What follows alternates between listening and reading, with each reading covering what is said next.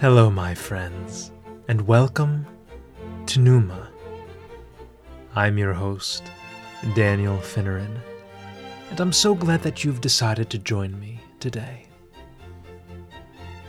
On this channel, which I urge you to subscribe to, follow, and share with friends, it's my goal to provide you with original and thoughtful content.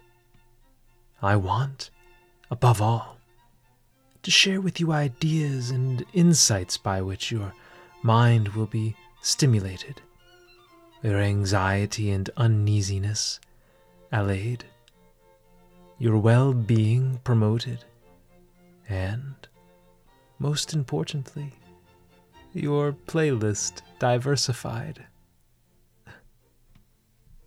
Some episodes, as you know, are physical. They'll lead you through simple exercises to relieve the tension in your shoulders, back, or neck, or they'll teach you how to breathe.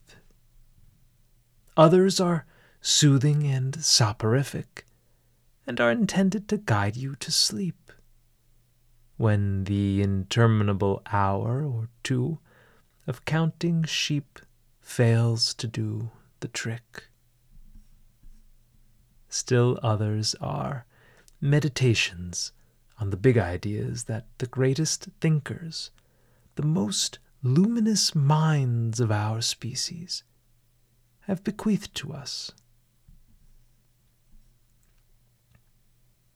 This episode, which asks whether or not happiness, true happiness, is attainable in this life, falls under the domain of the last of the three. It is a meditation on a great idea, perhaps the greatest idea, with which every human being is and forever will be concerned. Is happiness attainable in this life? It's understood in philosophy, as in life, that there's a final end toward which we're all naturally inclined, a highest purpose, an ultimate good, so to speak, beyond which we seek nothing further, and by which we're enlivened, animated, and led to act. Deep in the depths of our soul, the impulse to realize and obtain this highest, most supreme end is firmly anchored and embedded. In Latin, this is called the summum bonum, the ultimate good. Think of the English words sum, summation, or consummation, all of which refer to a thing's completeness or its totality. They derive from the Latin word summum, meaning highest. Next, think of the French and Spanish greetings bonjour and buenos dias, both of which borrow their warmth from the Latin bonum, which means good. Tell me, as it pertains to your own life, what do you regard to be the ultimate good? What, to you, is the summum bonum? Is it wealth, riches, prestige, honor, glory, power? Is it driving a luxury vehicle? Is it living in an opulent home?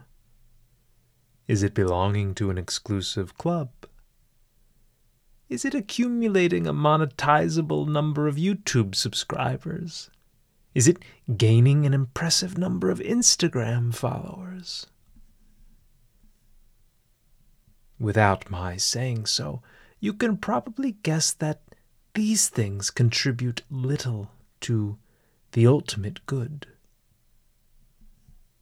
According to Aristotle, the great philosopher of ancient Greece, by whom this theme was not first but most ingeniously treated, the summum bonum is happiness.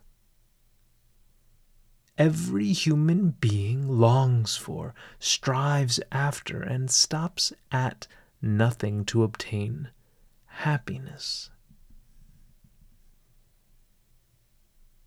But doesn't wealth result in happiness? And honor, does that not also produce happiness? Power, glory, prestige, a new Mercedes-Benz SUV, a Louis Vuitton bag, a Rolex watch. Do these achievements and objects not confer happiness upon their lucky owner? Aristotle would claim that they do not. They might be pleasures of a more or less sensuous kind, but they are not true happiness, properly understood. You see, they are not goods in and of themselves. They are deficient in some important way. They are, from the first to the last, goods in the service of something higher. They cannot be, for that reason, the summum bonum, the ultimate good. Take money, for instance. Not my money. Take your own, or that of a charitable partner. Tell me, is money a good in and of itself? Is it the fulfillment of your life's purpose? Is it the source of your everlasting joy? Or is it merely a means to an end? Is it not merely the mode of exchange to which we in society have all agreed, and by which, after a bit of shopping in the marketplace and bargaining at the counter, you can come into ownership of a more desirable thing? Money is valuable insofar as it can purchase something else. It's but the first step toward the higher satisfaction, after which you crave. Therefore, it cannot be held as the supreme good. If not money, what, then, is happiness? Now there's a question to which man, despite all his thousands of years of contemplation and his vast treasury of received wisdom, may never have a universally satisfying answer.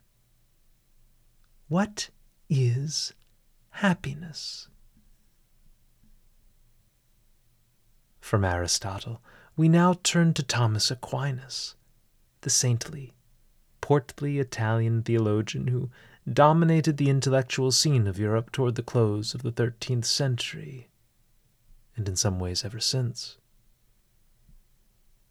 A short-lived and wide-waisted man, Aquinas is one of the great geniuses ever to have lived. A devout pupil of Aristotle, despite their 1,500 years of separation, Aquinas identified happiness as the contemplation of God, the contemplation of the divine essence, the contemplation of that which is in every way perfect and supreme. That, to Aquinas, is happiness. To review, the summum bonum, the ultimate good, is happiness, and happiness is the contemplation of God. I apologize if this layout offends secular sensibilities. But I think Aquinas is too profound a thinker to be cloistered in Sunday school classrooms where his genius, obscured behind stained glass windows, might fail to penetrate the minds and enlighten the morals of those who need him most. With that, we have Aquinas' definition of happiness, the contemplation of God. Our next question is, can anyone be happy in this life? Can we contemplate such an overpowering idea?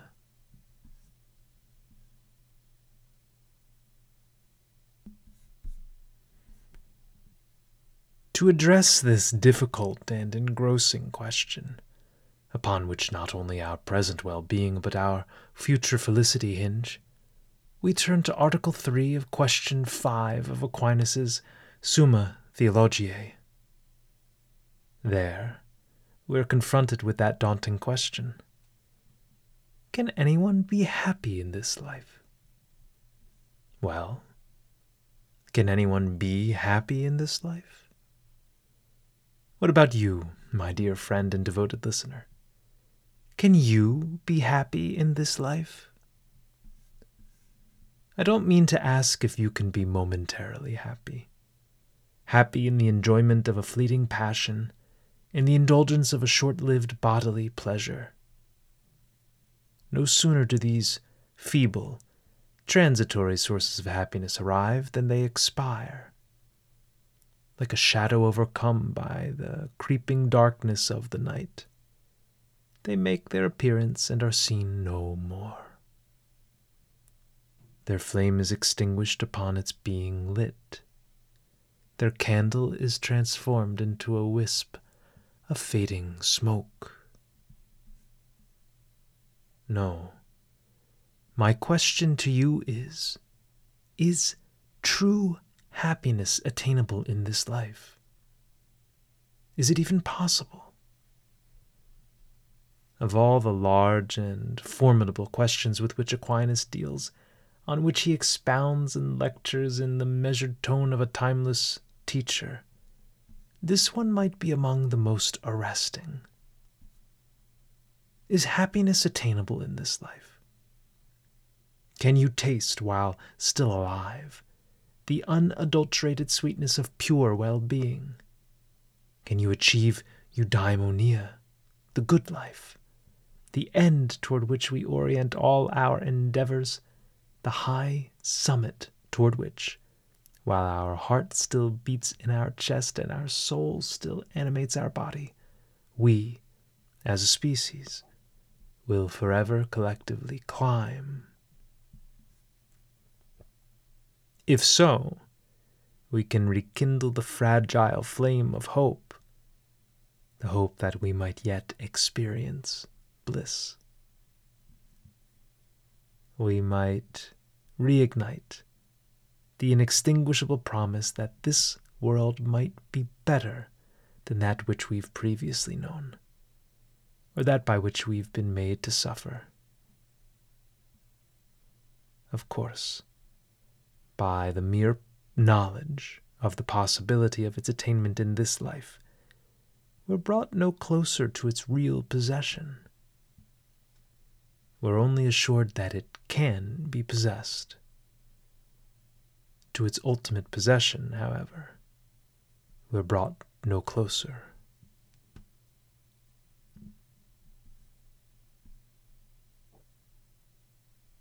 If not, well, let us begin to despair. Let us invite the despondency of a life incapable of bliss. Let us, in our solemn moments of existential reflection, look forward to a world beyond this, a world in which some happiness may be felt and known.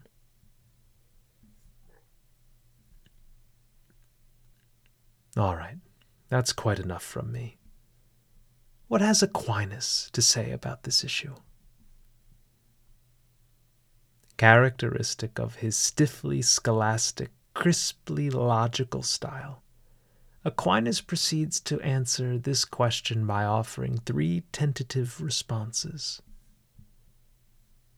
First, he says, it seems that he can. That's to say, it seems that you can be happy in this life. Precisely the word of encouragement for which our sagging hearts were yearning. To prove the proposition, about which, it should be said, Aquinas betrays more than a little hesitancy. He cites the authority of the Bible. According to the Psalms, blessed are they whose way is undefiled, who walk in the law of the Lord. This walking, he contends, occurs in this life. Therefore, someone can be happy in this life. In this life, he goes on, men can participate in the greatest good by knowing and loving God, although imperfectly. Therefore, a man can be happy in this life. And, finally, many people posit happiness in this life, as is evident from Psalm 143. Blessed the people that have such things. Blessed the people whose God is the Lord. An auspicious response, until now. Aquinas pivots and presents his sed contra, the counter or contrary statement by which the foregoing is refuted. Citing the book of Job, Aquinas says, man, born of a woman, living for a short time, is filled with many miseries. Therefore, he concludes, a man cannot be happy in this life.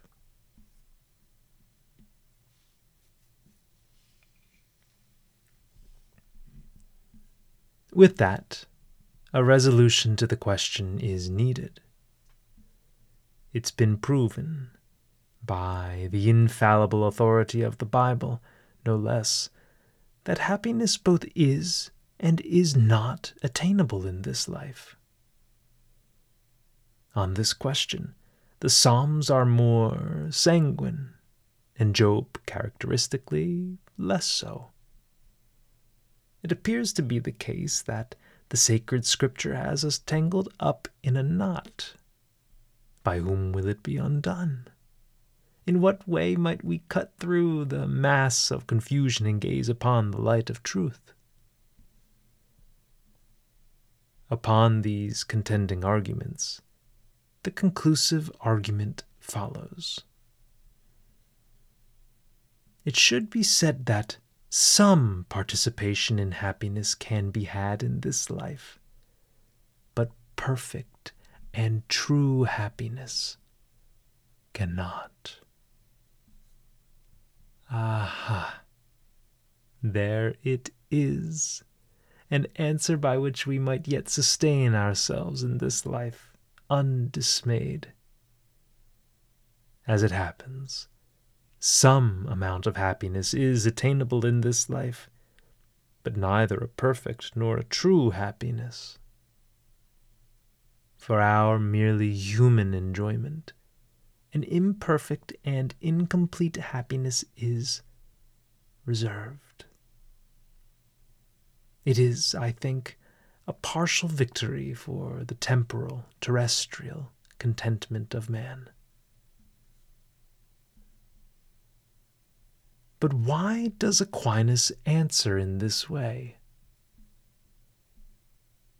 In his opinion, it's important for us to understand the common notion of happiness, and, once properly understood, to appreciate how it differs from the truer, fuller notion about which he and the author of the book of Job speak. would you like to know the true notion of happiness, of which, according to Aquinas, the common notion falls short? Here it is.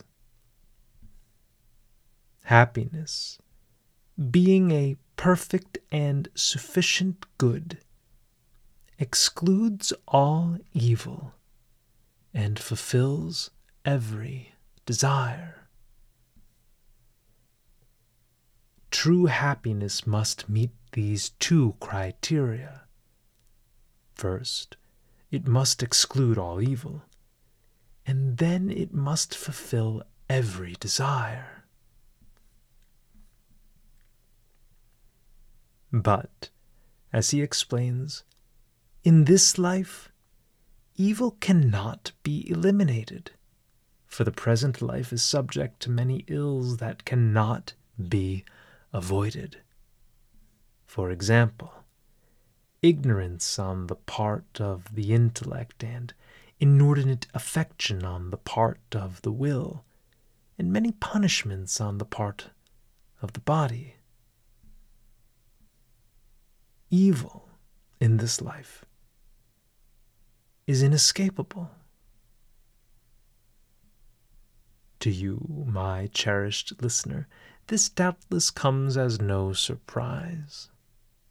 Evil hides and lurks behind every corner. It springs upon us when we least expect it. Happiness, true happiness, excludes all evil. Because we cannot escape evil, we cannot be truly happy. What about the fulfillment of our desire? Happiness fulfills every desire. If we can't be without evil and sin, can we at least have our desires fulfilled? It appears that we cannot. According to Aquinas, the desire for the good cannot be satisfied in this life, for man naturally desires permanence of the good he has. But the goods of the present life are transitory, and the life itself, which we naturally desire, passes away. Yet we naturally desire it to be perpetual, since we naturally shun death. There you have it. The impermanence of this life excludes us from a true knowledge of happiness. Happiness is a thing that's perfect, everlasting, and unchanging. Life, as you well know, is just the opposite, flawed, brief, and mutable. Hence, Aquinas concludes, it is impossible that true happiness be had in this life. He then adds to this conclusion a religious note. If we consider that in which happiness especially consists, namely the vision of the divine essence, which cannot be had by man in this life, then it is apparent that one cannot attain true and perfect happiness in this life. The best that we can hope for in this life is an imperfect happiness, one not too far off from a more perfect type. There you have it. Happiness, true happiness, is not attainable in this life. An imperfect, partial kind of happiness might be, which you should definitely pursue. But for the attainment of the genuine article, the summum bonum, the ultimate and unsurpassable good, one must await another life to come. one must wait for her reunion with God in heaven, that lofty empyrean for which we all so desperately long. The good news, then, is that happiness is attainable. You need only be patient, virtuous, charitable, grateful, and godly, and, in a life subsequent to and higher than that in which you presently reside, it will be yours.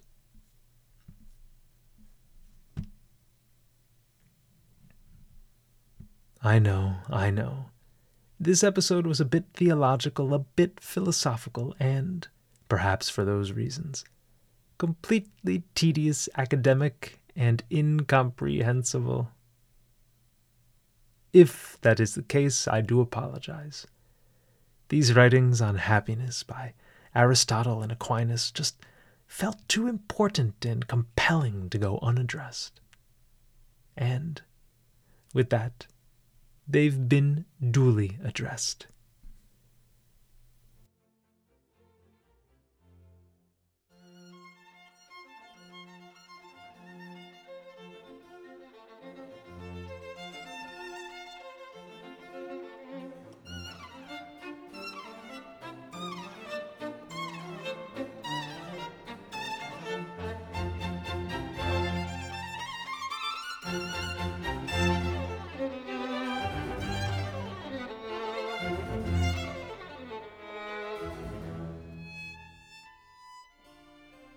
If you found this discussion about happiness enlightening, profound, meditative, or just soothing, please send me a note. Send me a message. My email is pneuma, P-N-E-U-M-A, .finneran, F-I-N-N-E-R-A-N @gmail.com. If you like this content, how could you not? Consider subscribing to or following this channel. Leave a 5-star rating on it.